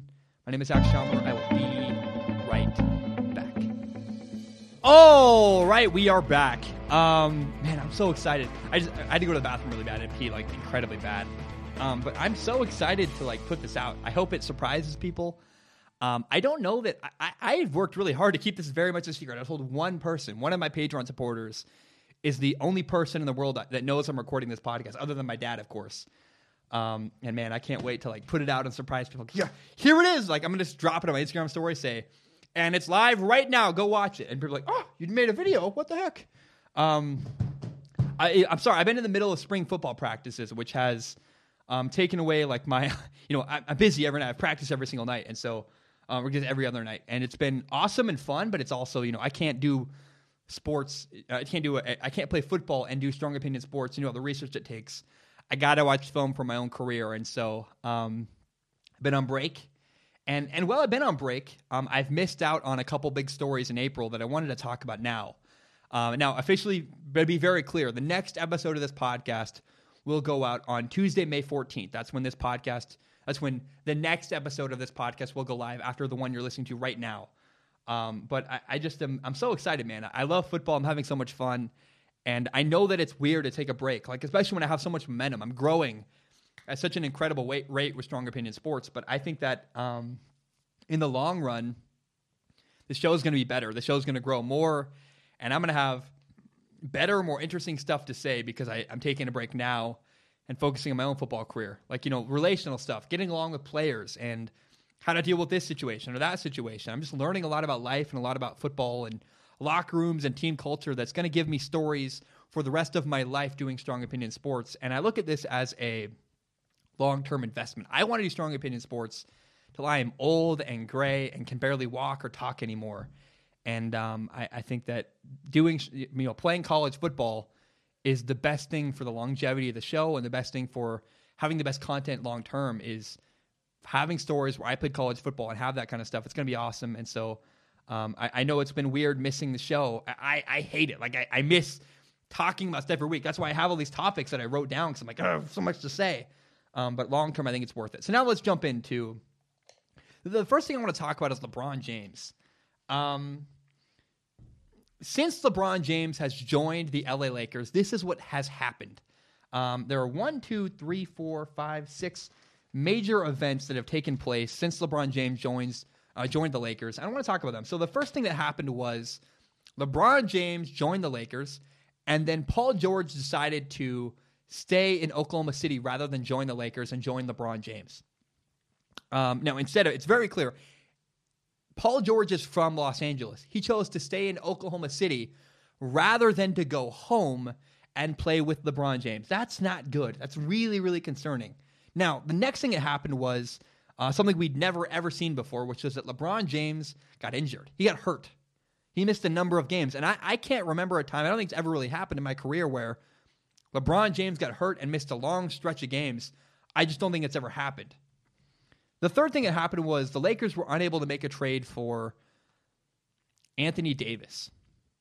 They were unable to make an Anthony Davis trade come together, and it hurt their entire locker room. It was just toxic and awful because what it did was the team chemistry became really messy and ugly because, guys had their careers threatened. A lot of guys were threatened to be traded to Los Angeles or threatened to be traded for Anthony Davis and leave Los Angeles, and that really kind of, I'm sure, damaged a lot of relationships and damaged a lot of stuff. Like guys going, you want me gone so you can get Anthony Davis? Like, how do you live with that? How do you tell a teammate, yeah, I'm going to get rid of you to get someone else? That's hard, man.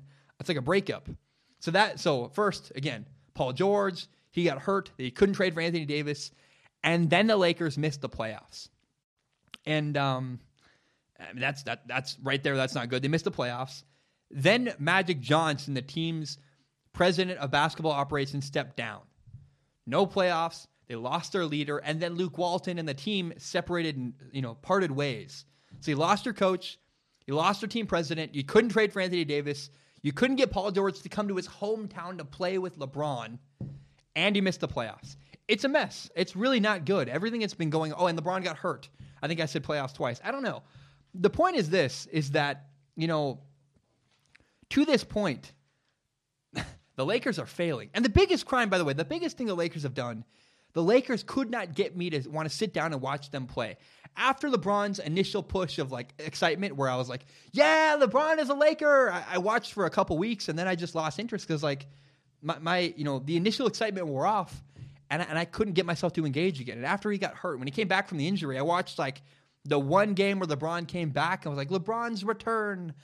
And then after that, I just couldn't get myself to care. I really hoped that the Lakers would be in the playoff hunt at some level near the end of the season, and they weren't.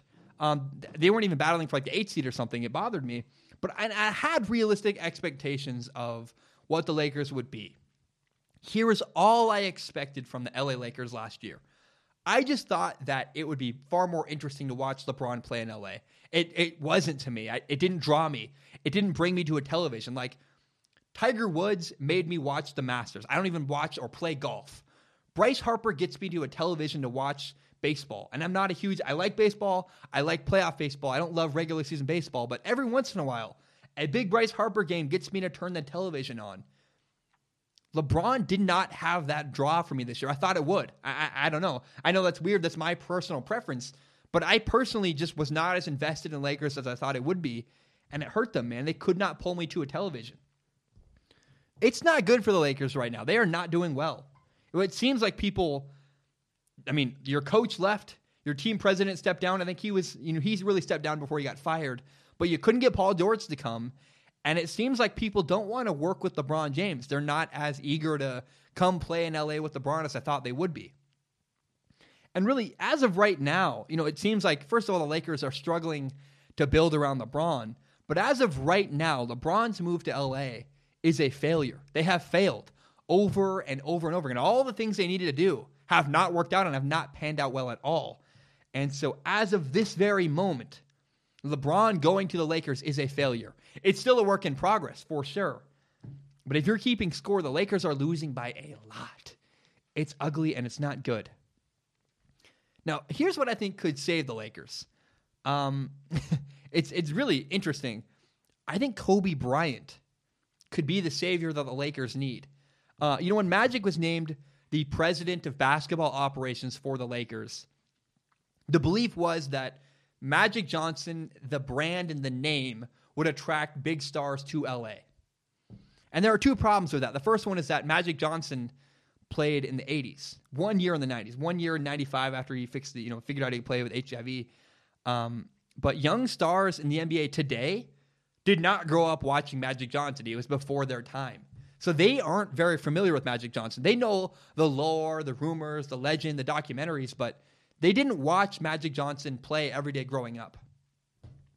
And the second problem with Magic Johnson as the president of basketball operations for the Lakers is that Magic Johnson does not appear to be a guy who just loves to grind, who loves to work. I played quarterback in college, and every single night, it's a pain in the butt. Every single night, I do a 2-hour walkthrough to go through our entire playbook and run through plays. My assignment here and here, what's the read based on every situation.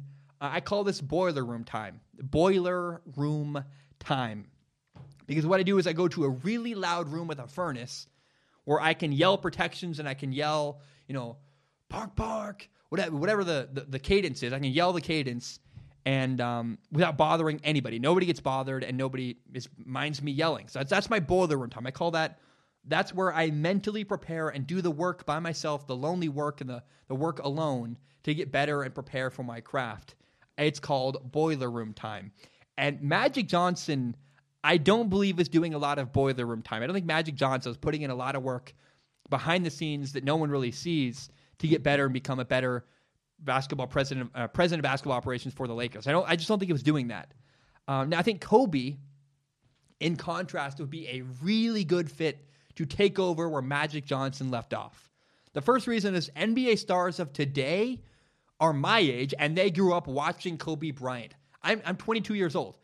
A lot of the youngest, best stars in the NBA are 22 to 26. They grew up watching Kobe Bryant play in the NBA. They would idolize his name. Who he is would actually attract people to LA because they are familiar with him. They know him. They revere and respect him far more than they ever did Magic Johnson because they were not familiar with Magic Johnson. The second thing is this. We know that Kobe Bryant loves to work. He loves the work. He loves boiler room time. Oh my goodness. Kobe Bryant obviously would do the work. Scouting or promoting, whatever the heck it is that a president of basketball operations does. We know that Kobe Bryant would do it and he would love doing it because that is who Kobe Bryant is. And so I think something drastic needs to change in LA. They are failing right now. They don't have help for LeBron. You missed the playoffs. And they don't have another big player with LeBron. That's a big problem. I think Kobe Bryant, oddly enough and really cool enough, could be the solution to all their problems. How poetic and incredible would that be and just fitting, if Kobe Bryant was the thing that was able to bring LeBron help to the Lakers? Oh my gosh, it'd be awesome. I put egos aside for a minute. Kobe Bryant, LeBron James working together to win championships in LA. Oh, that's the dream. That would be awesome. And so that's what I think needs to happen is either Either scrap the entire approach, forget trying to attract big players, and do something else, or hire Kobe Bryant to become the president of basketball operations and do what Magic Johnson never quite could do because of Magic Johnson's limitations. I think Kobe Bryant could be the savior of the LA Lakers. Okay, do you remember when Michigan State head basketball coach Tom Izzo yelled at one of his players? I know you do. I do. It was big news. A lot of people attacked Tom Izzo for yelling at one of his players during the NCAA tournament. I defended him. I defended Tom Izzo. I said, look, yelling happens. I'm a college athlete. You get yelled at sometimes. It's not the end of the world. And it's really important to know where yelling comes from. If you know a head coach or you know any coach, often yelling comes from a place of love, a place of, I want you to succeed. You're letting me down. Let's go. It doesn't always need to be the way you communicate.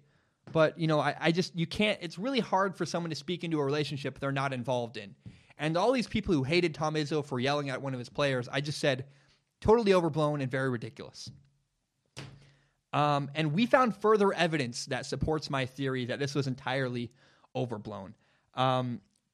Michigan State's best player, Cassius Winston, had a chance to leave school and go to the NBA. And instead of leaving school, he decided to stay at Michigan State and continue another year playing basketball for his program. And this is just proof that it's totally overblown. If you have a really big problem with your coach, if your coach is really that toxic, that evil, and that awful, then you would never choose to stay and play for him. Clearly, people like him. Clearly, people respect him because people continue to keep wanting to work with him. Yelling is not a problem. This is it. This is the end of it now. Cassius Winston staying with Michigan State is the final straw that says, to me, all the criticism of Tom Izzo was entirely ridiculous, entirely overblown, and I wished him nothing but the best. I'm a big fan of Tom Izzo. Gained a fan in me because I really liked the way he carried himself and the way his team rallied around him. They got to the Final Four. That's awesome. And I really hope that they succeed next year. I like what Cassius Winston did. I like the way he carries himself. And clearly, again, all that stuff about Tom Izzo yelling at players being awful and toxic was clearly wildly wrong. Okay. A lot of basketball stuff. It's good. We're almost done, actually, which is really cool. We have 4 more stories left. I grew up in Portland, Oregon. It's my hometown. It's where I'm from. And which means that all my best friends are Blazer fans, right? I don't have a favorite team. I'm not a fan. I just don't yell at things. I just have a hard time. The one time I've ever felt like a fan was when I was watching Gardner Minshew at Washington State last year, and I don't really care how they do this year. I just like Gardner Minshew. I like players more than teams. But the point is, a lot of my friends are very much Blazer fans, all my best friends. And when the Blazer center, Yusuf Nurkic, got hurt earlier this year, my friends kind of gave up on the Blazer season. They said, man, it's too bad. One of our best players, our big three is hurt, and it's going to really hurt us. And so I totally wrote off the Blazers in my head. I said, yeah, the Blazers are out. They lost their center. They still have CJ McCollum and Damian Lillard. But clearly I was wrong. I mean, recently we saw the Blazers blow past Oklahoma City Thunder in just 5 games. And the way the series ended was a really, really big deal. And it went viral. It was awesome. It was very exciting. The Blazers star Damian Lillard hit a 40-foot buzzer beater to win the game and end the series in Game 5. And I have 2 big takeaways from this moment that I think are very important. The number one thing is this, that Damian Lillard's career has been just completely underappreciated, undervalued. He's the best Blazer ever.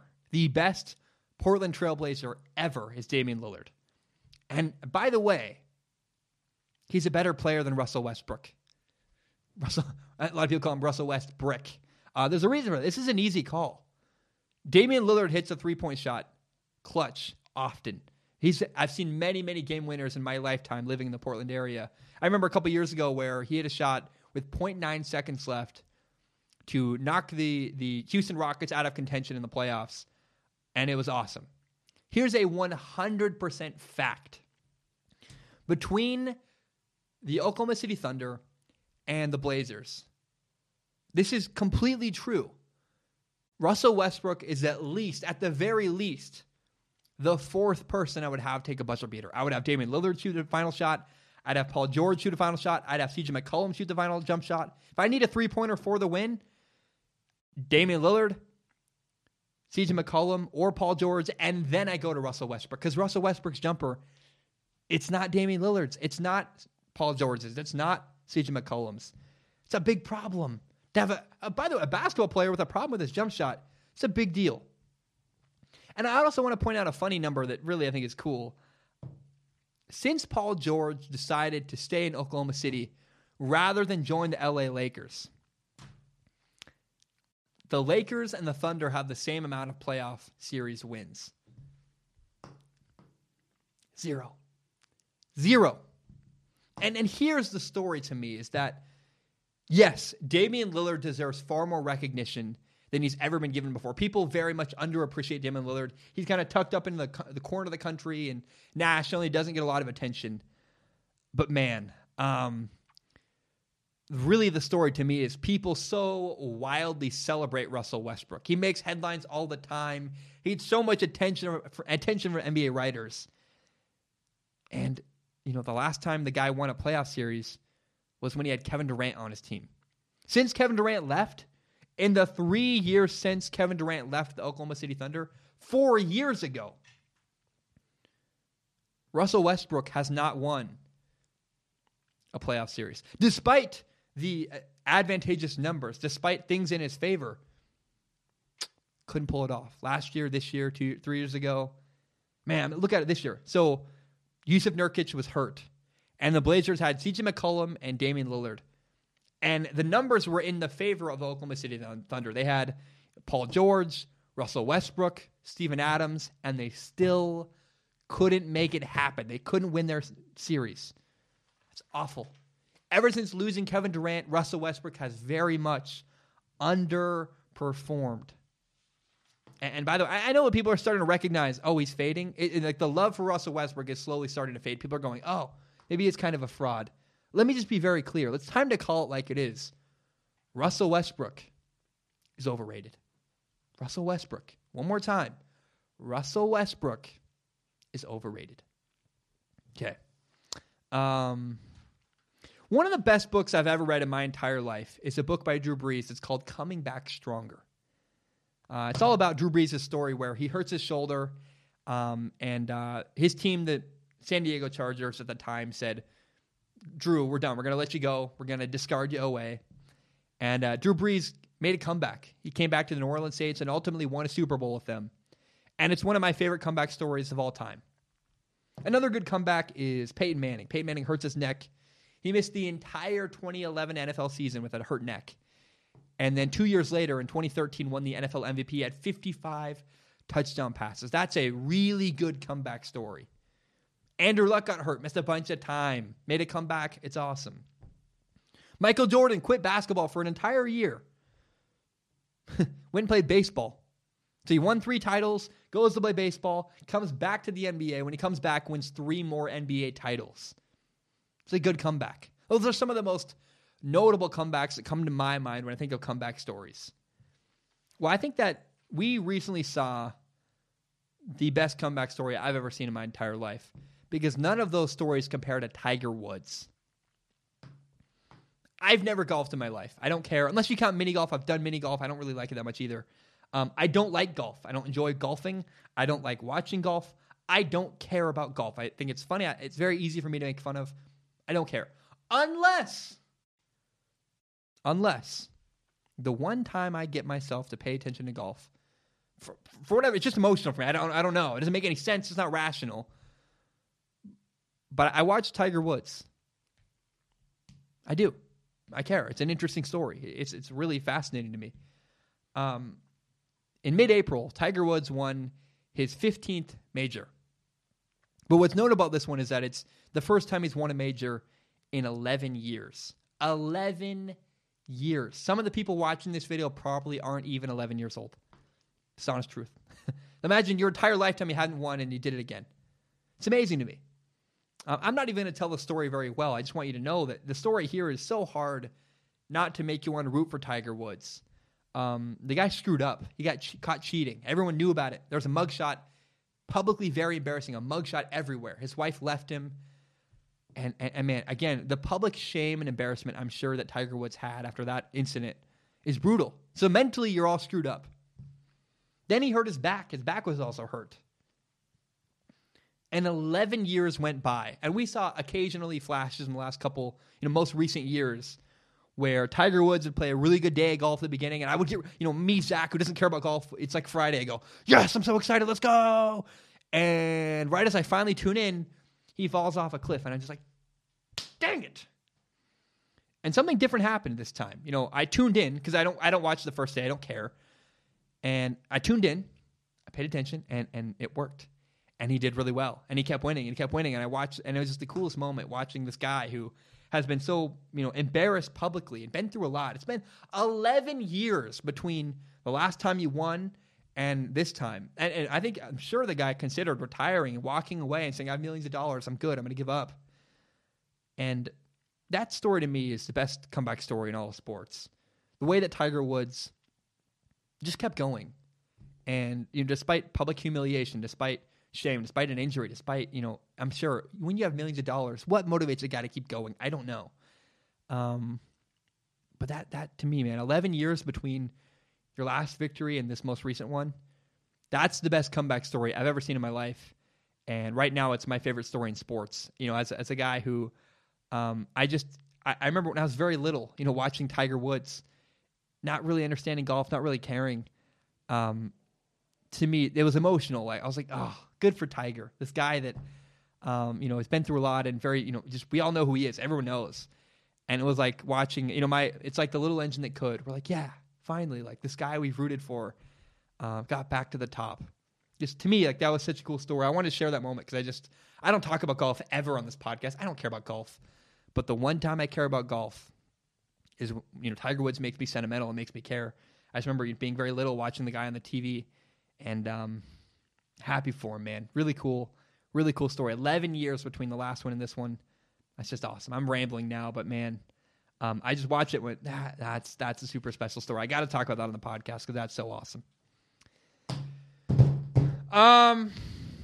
The Alliance of American Football folded. The Alliance of American Football is no longer a thing, and that is very, very sad to me. Now, the XFL starts next year. Right after the Super Bowl next year, the XFL will begin. We can watch more football. It'll be fun. I will watch. I love football. I don't care who's playing. I watch basically no matter what. I'm just a football nerd and junkie, and I don't care. But losing the Alliance of American Football specifically hurts really bad as a football fan, and I'll tell you why. The Alliance was trying to become an official developmental league, basically an official minor league of the NFL. So the XFL is not going to cooperate with Roger Goodell's NFL, but the Alliance of American Football was. They were trying to work with the NFL and were trying to partner with them. And, I want you to picture right now a backup quarterback in the NFL. How about Jarrett Stidham, the backup for the Patriots? Or Ryan Finley, the backup to Andy Dalton with the Bengals? Or Mason Rudolph with the Steelers? Picture one of these guys. Now, if you're a backup quarterback in the NFL, reps are very, very limited. It's hard to get on the field. It's hard to get playing time. It's hard to get better and find a way to improve. You don't get very many reps at practice. You can't afford to let, Tom Brady's your quarterback. Sorry, Jarrett Stidham. You're not going to touch the field very often. And you're certainly not getting any reps during games. So when is the one time a backup quarterback has an opportunity to improve in practice? It's running the scout team. It's running the other team's offense. When you are pretending you're the other team's quarterback and running plays, trying to give your scout team, you're running the scout team offense, trying to give your defense a better look. That's pretty weak. It happens. It's not terrible. It's better than nothing. But, that's not a perfect way for quarterbacks to get better. And how great would it be if a team could send their backup quarterback down to a developmental league and get them real game experience where they could get better and become better players? Somewhere, I just wish that the NFL Developmental League, that the AAF had worked out. If you could send, a quarterback like Mason Rudolph down or Jarrett Stidham down or Ryan Finley down to get better, it'd be great. You'd be getting better, preparing them for the future. And now the problem with this is, the violent nature of the NFL and the violent nature of the game of football, period, makes this very, very difficult to execute. What if Jarrett Stidham, the Patriots' backup quarterback, gets sent down to the AAF and gets hurt? Who pays for medical bills? Who pays for this? There's just weird logistical problems because of that. It's a concerning issue. And so I don't blame the NFL Players Association for their rejection of the alliance's negotiations. The AAF tried to work with them, and the NFLPA said, nah, we're good. We're not going to work with you. And that's why the AAF dissolved, is because of that issue. But we, as football fans, we lost. Because there is no developmental football league, quarterback development is going to suffer. We had an opportunity to have really good backup quarterbacks get prepared and get game reps and get better quickly. We don't have that now. Like in baseball, young guys get put down in the minor leagues, AAA baseball, where they play real, actual game reps and get better. And in the NBA, rotations allow young guys to get a small amount of minutes and, improve their skills. Not to mention the NBA also has the G League, which is where you can literally send players down to play full games. The NFL is nothing like that. The NFL doesn't have a developmental league. And so that is why it's sad. That is the number one thing we as football fans lost. By losing the Alliance of American Football, that is what we lost, is the chance of having a really cool developmental football league where backup quarterbacks and backup players in general could get better. That's the loss. That's the true loss of the Alliance of American Football. Okay, 2 stories left I want to talk about. Man, thank you so much. This is just so cool. I love doing this. It's my favorite thing in the world. I love doing this podcast, and I'm getting way more comfortable. Like it's just fun, man. I remember recording this room at first was so daunting and bizarre, and I couldn't handle people in the hallway talking. I just couldn't do it. And we've come a long way, and it's going really good. You may or may not know, I go to college at Pacific Lutheran University. It's a small school in the Seattle area. I love my college so much. It's a great fit for me academically, and as a football player, it's really, really a great fit all around. Love my team, love my school. But before I came here, before I went to this college, I went to a different college. I'm not going to say its name, but if you want to look at my old Instagram photos, you can. You can probably determine where I went to school. Now, my old college had a really out-of-date communication program. It was a mess. It was awful. They were outdated and I would say out of touch. They didn't understand how the world worked. For a great example is they made you use software from the 80s, literally where, if you were a student and you graduated and got a job at a production company, you would literally have to learn how to use the most current software because they weren't letting you use that in college. They also did not believe in YouTube. They thought, YouTube was stupid. My professors literally said, your dumb blog is stupid. It won't work. And personally, for me, that was devastating to go, I think there's a viable career option here. I think you're wrong and crazy. I'm glad I didn't listen to them. But they wanted me to do things their way. I didn't agree. I left. And again, my new college, Pacific Lutheran, the new school I'm at was not that school. This new school is fantastic. It's a good fit for me. PLU is great.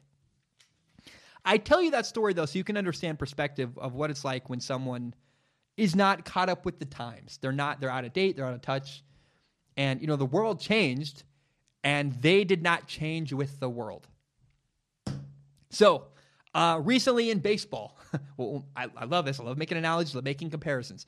Recently in baseball, bat flips have become an unacceptable thing. You'll hit a home run, and you'll throw your bat, and for some reason, that's now not allowed. It's a big taboo no-no.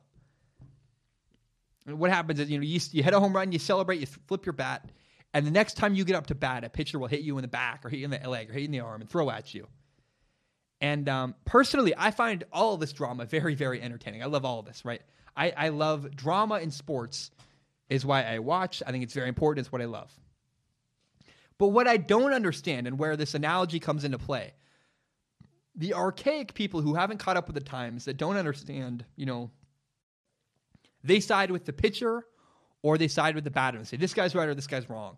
And people that don't seem to understand that hosting this entire controversy is really, really good. People that say, oh, bat flips are terrible. Or they say, I don't think they understand that. No, a bat flip, hitting a home run is a great video.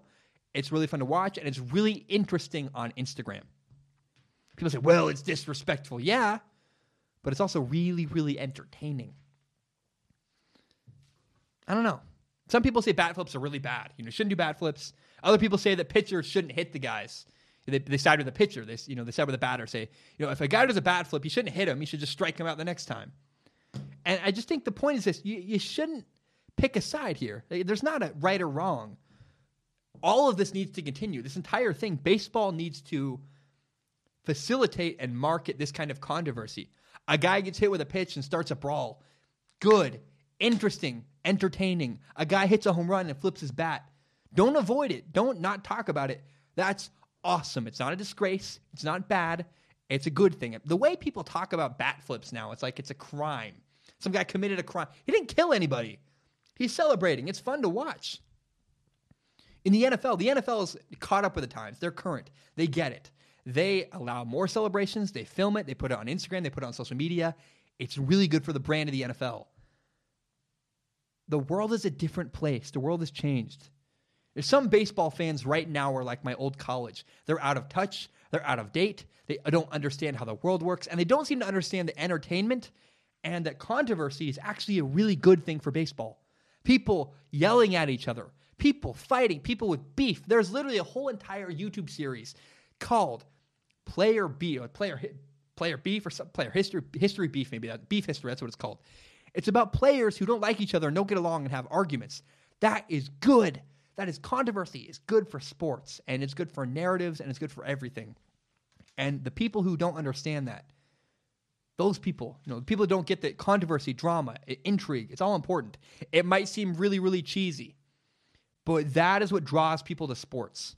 Damian Lillard hit the game-winning shot against Oklahoma City Thunder. He waved, and that video went viral. It was awesome. That's great. Or Baker Mayfield staring down his former head coach, Hugh Jackson, on the sideline. It's good for sports. And baseball needs to do a better job of embracing these moments and not discouraging them, not saying, literally old men go, disgraceful. It's so wrong and bad. No. Really, really good. Controversy. Personality. Having an opinion. Having this, having that. It's good for sports. And baseball needs to wake up and stop being an archaic old relic and catch up to times and embrace controversy. I'm seeing people who still are commenting things like, that's bad for the sport. No, it's not. If you want the sport to grow, if you want people to watch it on social media and pay attention to it, you want bat flips. You want players getting hit. You want people yelling at each other. You want controversy. It's like a reality show. It matters. It's really good. It's what the NFL does really well. It's what basketball does really well. They embrace drama. Baseball has not embraced drama. And again, they look like my old college who isn't caught up with the times and is out of touch and out of date. Baseball needs to embrace controversy. It's good for the sport, and it's a change that needs to happen very, very soon. Okay. There's been recently there's been a debate about whether or not baseball should have an automated strike zone. And what that means is that basically people have argued that, with a strike zone, there's, I think, sorry, let me rephrase this. I think this entire debate started because a guy like Bryce Harper argued a strikeout call. And then, people said, we need to reheat this debate. Should we have an automated strike zone? And the question is, to me, should we get rid of umpires going, ball, strike? Do we need a guy behind the batters calling balls and strikes or not? I think yes. I understand, people think we need to replace them with computer technology to ensure accuracy. I get it. It makes sense. But I would not get rid of umpires calling balls and strikes. I wouldn't. Unless somehow it made games way faster, and it would not make games faster because the reason why baseball games are slow is because you have 27 pitch at-bats where guys can foul off balls forever and the at-bat keeps going. Or you have pitchers who take, you need a shot clock for pitchers where you can't take 2 minutes tying your shoes and throwing to first base. Throw the dang pitch, speed it up. But umpires calling balls and strikes do not make the game slower or faster. It's like 1 second to go, that's a ball, or hey, strike. That's not a long time. It doesn't take a lot. That's a terrible strike call, by the way. Don't ever play that ever again. Don't ever watch that. Don't ever listen to that. But here's what I would do. There's this controversy. Should we have an automated strike zone or not? Should we get rid of umpires and make it all digital? I wouldn't make it digital. I think it's actually really good for the sport to have that controversy and that argument where a guy strikes out and doesn't agree with the call and you go, they argue and yell at each other. That's a good thing for the sport of baseball. But here's what I would do. I would develop sensors and I would have a regulated system. And right now, you got to understand this. Currently, right now, in all-star games and in postseason baseball games, a baseball team has 2 manager challenges, which is where you think the call is wrong and you can go to the video room to like replay and make sure that the call was made right on the field. So I think that in regular season, you only get 1 manager challenge. I think what you got to do is make balls and strikes something you can challenge. It's like an NFL, red flag challenge where you can say, I want that reviewed. I want to make sure they got it right.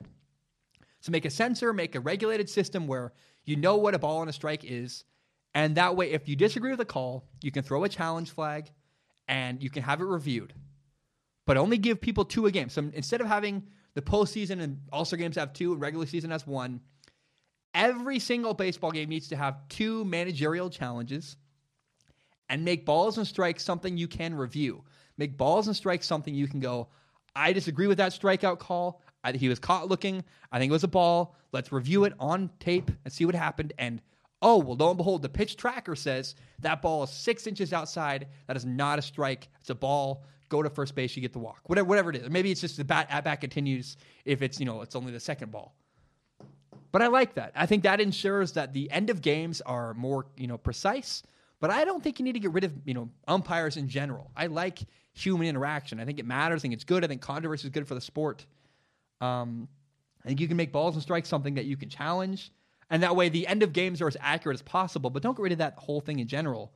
Again, human interaction makes baseball more compelling and more interesting. And I just think that when, a ball outside is called a strike and someone disagrees and an umpire and a player are yelling at each other and that's controversy, it's good for baseball. And plus, again, if it's a big deal, what you can do is say, if you really disagree with the call or if it's, the last out of the 9th inning, you can challenge it to make sure we got it right. But it doesn't need to all be automated. I don't think it'd be really any faster to automate it. I just don't. Because it's not like it takes a long time to go, that's a ball. It's not a long process. So I would not get rid of umps. I would not automate it. I would just make sure that it's something you have a regulated system in place where you can challenge it if you need to. Guys, thank you so much. My name is Zach Schaumler. This has been Strong Opinion Sports. My throat hurts. It's been solid 2 hours and 1 minute that I've been recording with you. This show will probably be about 2 hours, an hour and 30 minutes because I take time, break to record, go to the bathroom, whatever.